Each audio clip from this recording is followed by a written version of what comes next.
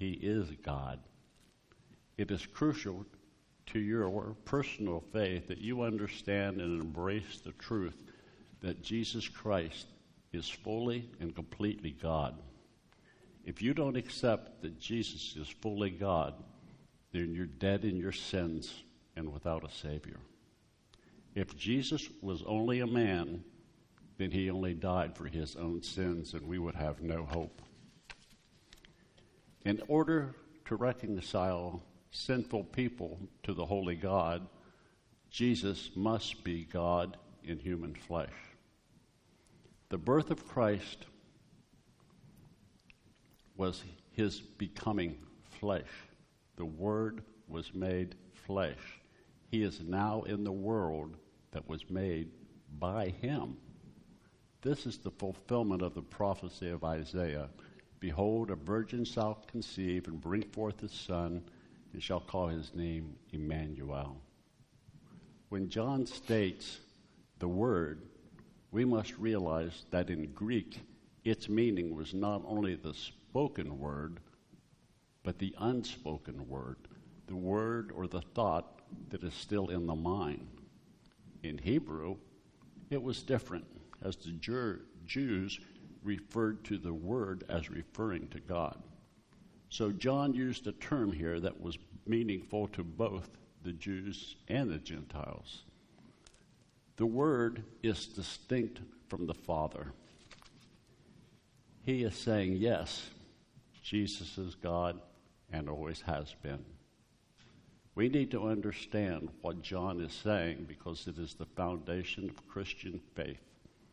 We must understand that Christ is God and has always been God. There are some so-called religions that say Christ was the firstborn, that he was created, that he isn't eternal. Scripture says that by him all things were created, both in the heavens and on earth.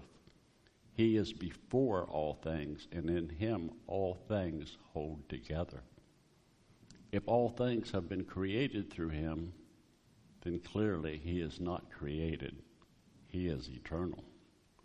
We must recognize that Jesus is the second person of the Trinity. Although our minds cannot completely understand or comprehend the mystery of the Trinity, Scripture is clear that the God is one God who exists in three different distinct persons. Each person is fully God, and yet he is not three gods, but one God. Remember, the Jews sought to kill Jesus because he was making himself equal to God. In response, Jesus told them, he said he didn't correct them by his sayings. He didn't say, oh, I'm sorry, I didn't mean to imply I was God. No, he said that the Father has given all judgment to the Son, so that all will honor the Son even as they honor the Father. That's quite a claim to make. That's saying, yes, I am God. I am equal to the Father. Clearly, Jesus was claiming to be the Lord of hosts, the only living and true God, one with the Father and one with the Holy Spirit.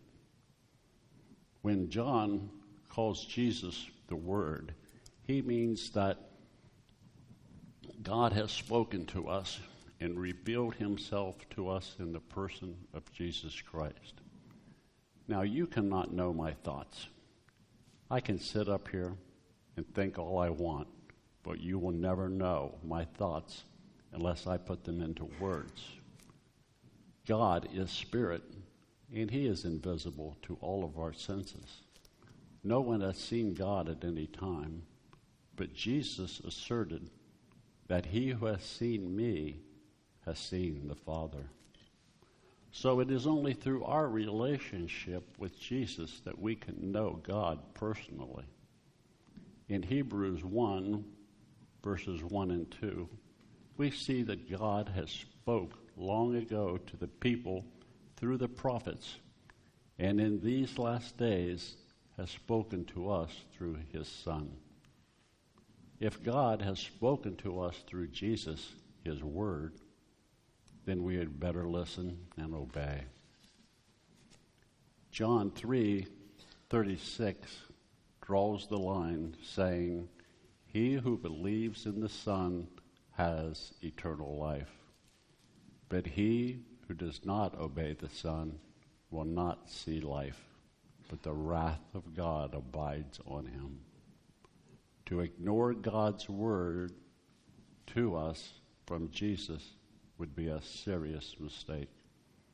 Jesus is the eternal God, the authoritative Word of God. You see, it's not a coincidence that Satan has so strongly attacked the biblical doctrine of creation. If God created everything that exists and did it out of nothing, but by the word of his power, his creation points to his amazing power and intelligence. Satan wants us to believe in evolution. He doesn't want us to see the beauty of God's creation or of God's power.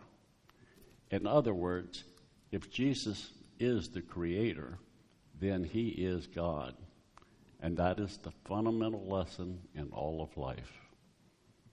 In verse 4, John states, "In him," meaning Jesus, of course, "was life, and the life was the light of men." John uses the word life 36 times in his gospel.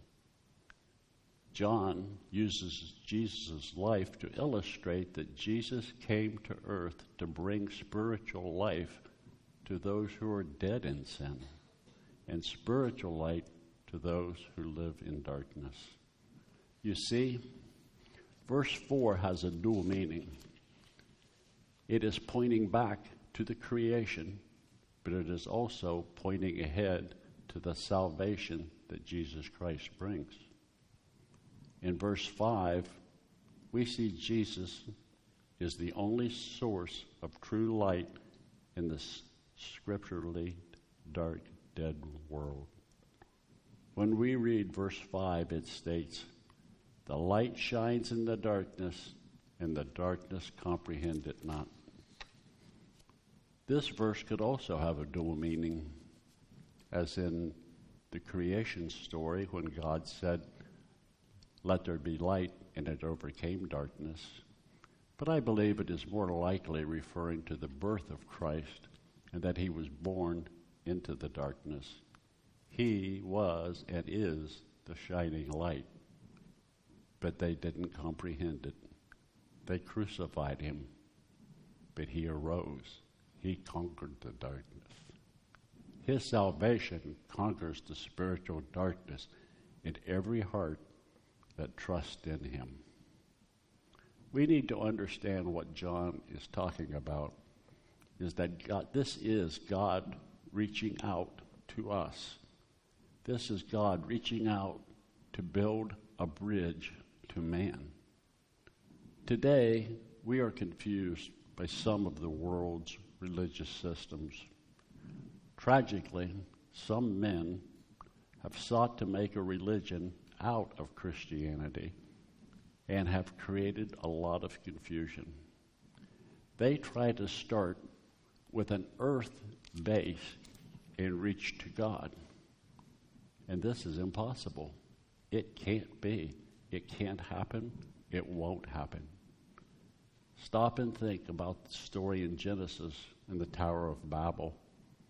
This story provides an account of displeasure of God at the efforts of men trying to overcome his creativeness as they tried to ascend to heaven or to a position like that of God.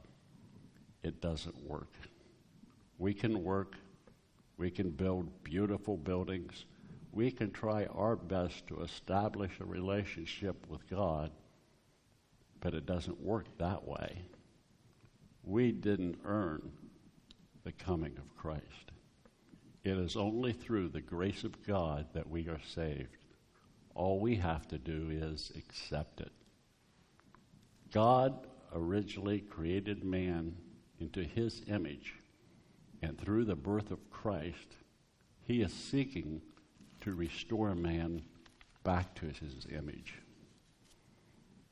Through sin, man was totally obscured from the image of God and became lost. We grope in darkness, searching for the truth and the good, but we fail. We discover that universal truth and good doesn't exist. They are all relative. If you want to see truth and good, try looking into the faces of little children as they're singing, "Jesus loves me." There's where you will find truth and good.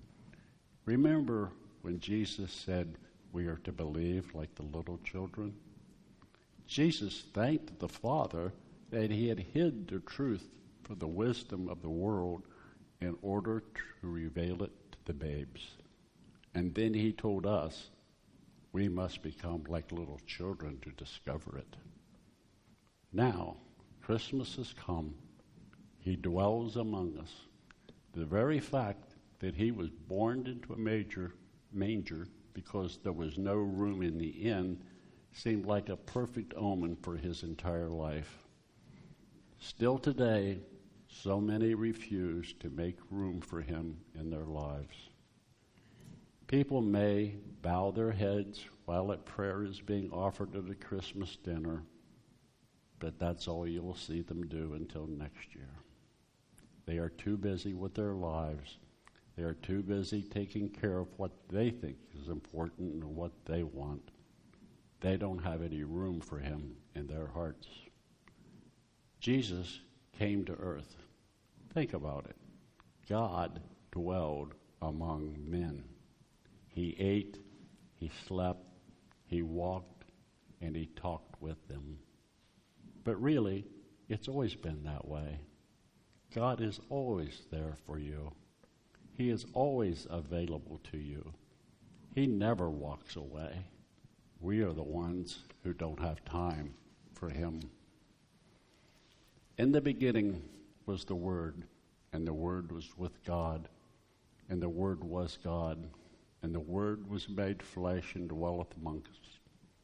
And we beheld his glory, the glory as of the only begotten of the Father, full of grace and truth. As I stated before, this is the day we celebrate the day after the birth of our Savior. Celebrating the birth of Christ is celebrating the greatest gift you will ever receive. He came to save you. Just accept him. This isn't the time to put him on the back burner and keep him lukewarm. Now is the time to celebrate. This is the time we should be fired up for Jesus. I ask you, did you really behold the glory of Christ this Christmas? Did you experience his grace and his truth? Have you made room for him and plan to continue forward with him? Now, I want to switch gears a little bit. I want to talk about something else just for a moment. As we see a new year coming, we pray that it will be a wonderful time for each of us and that we will have so much to look forward to. We look forward to the end of the pandemics.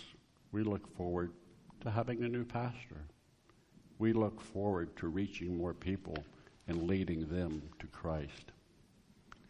I truly believe that the Lord led us out of darkness, that we were led out of the wilderness, and I believe that he has big plans for this church and for each one of us.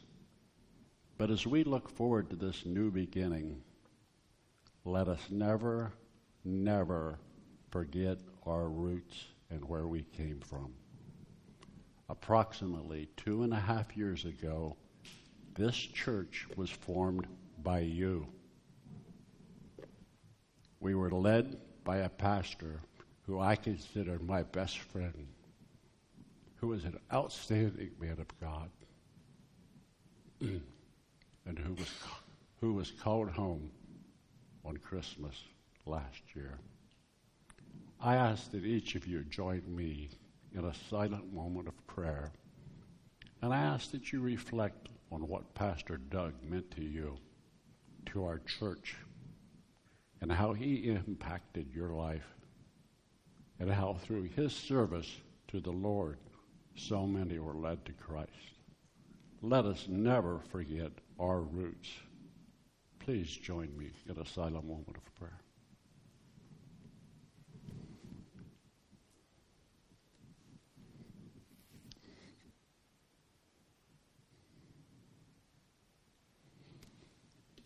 Heavenly Father, as we continue to celebrate the birth of your Son and our Savior, Jesus Christ, let us always keep him forefront in our lives.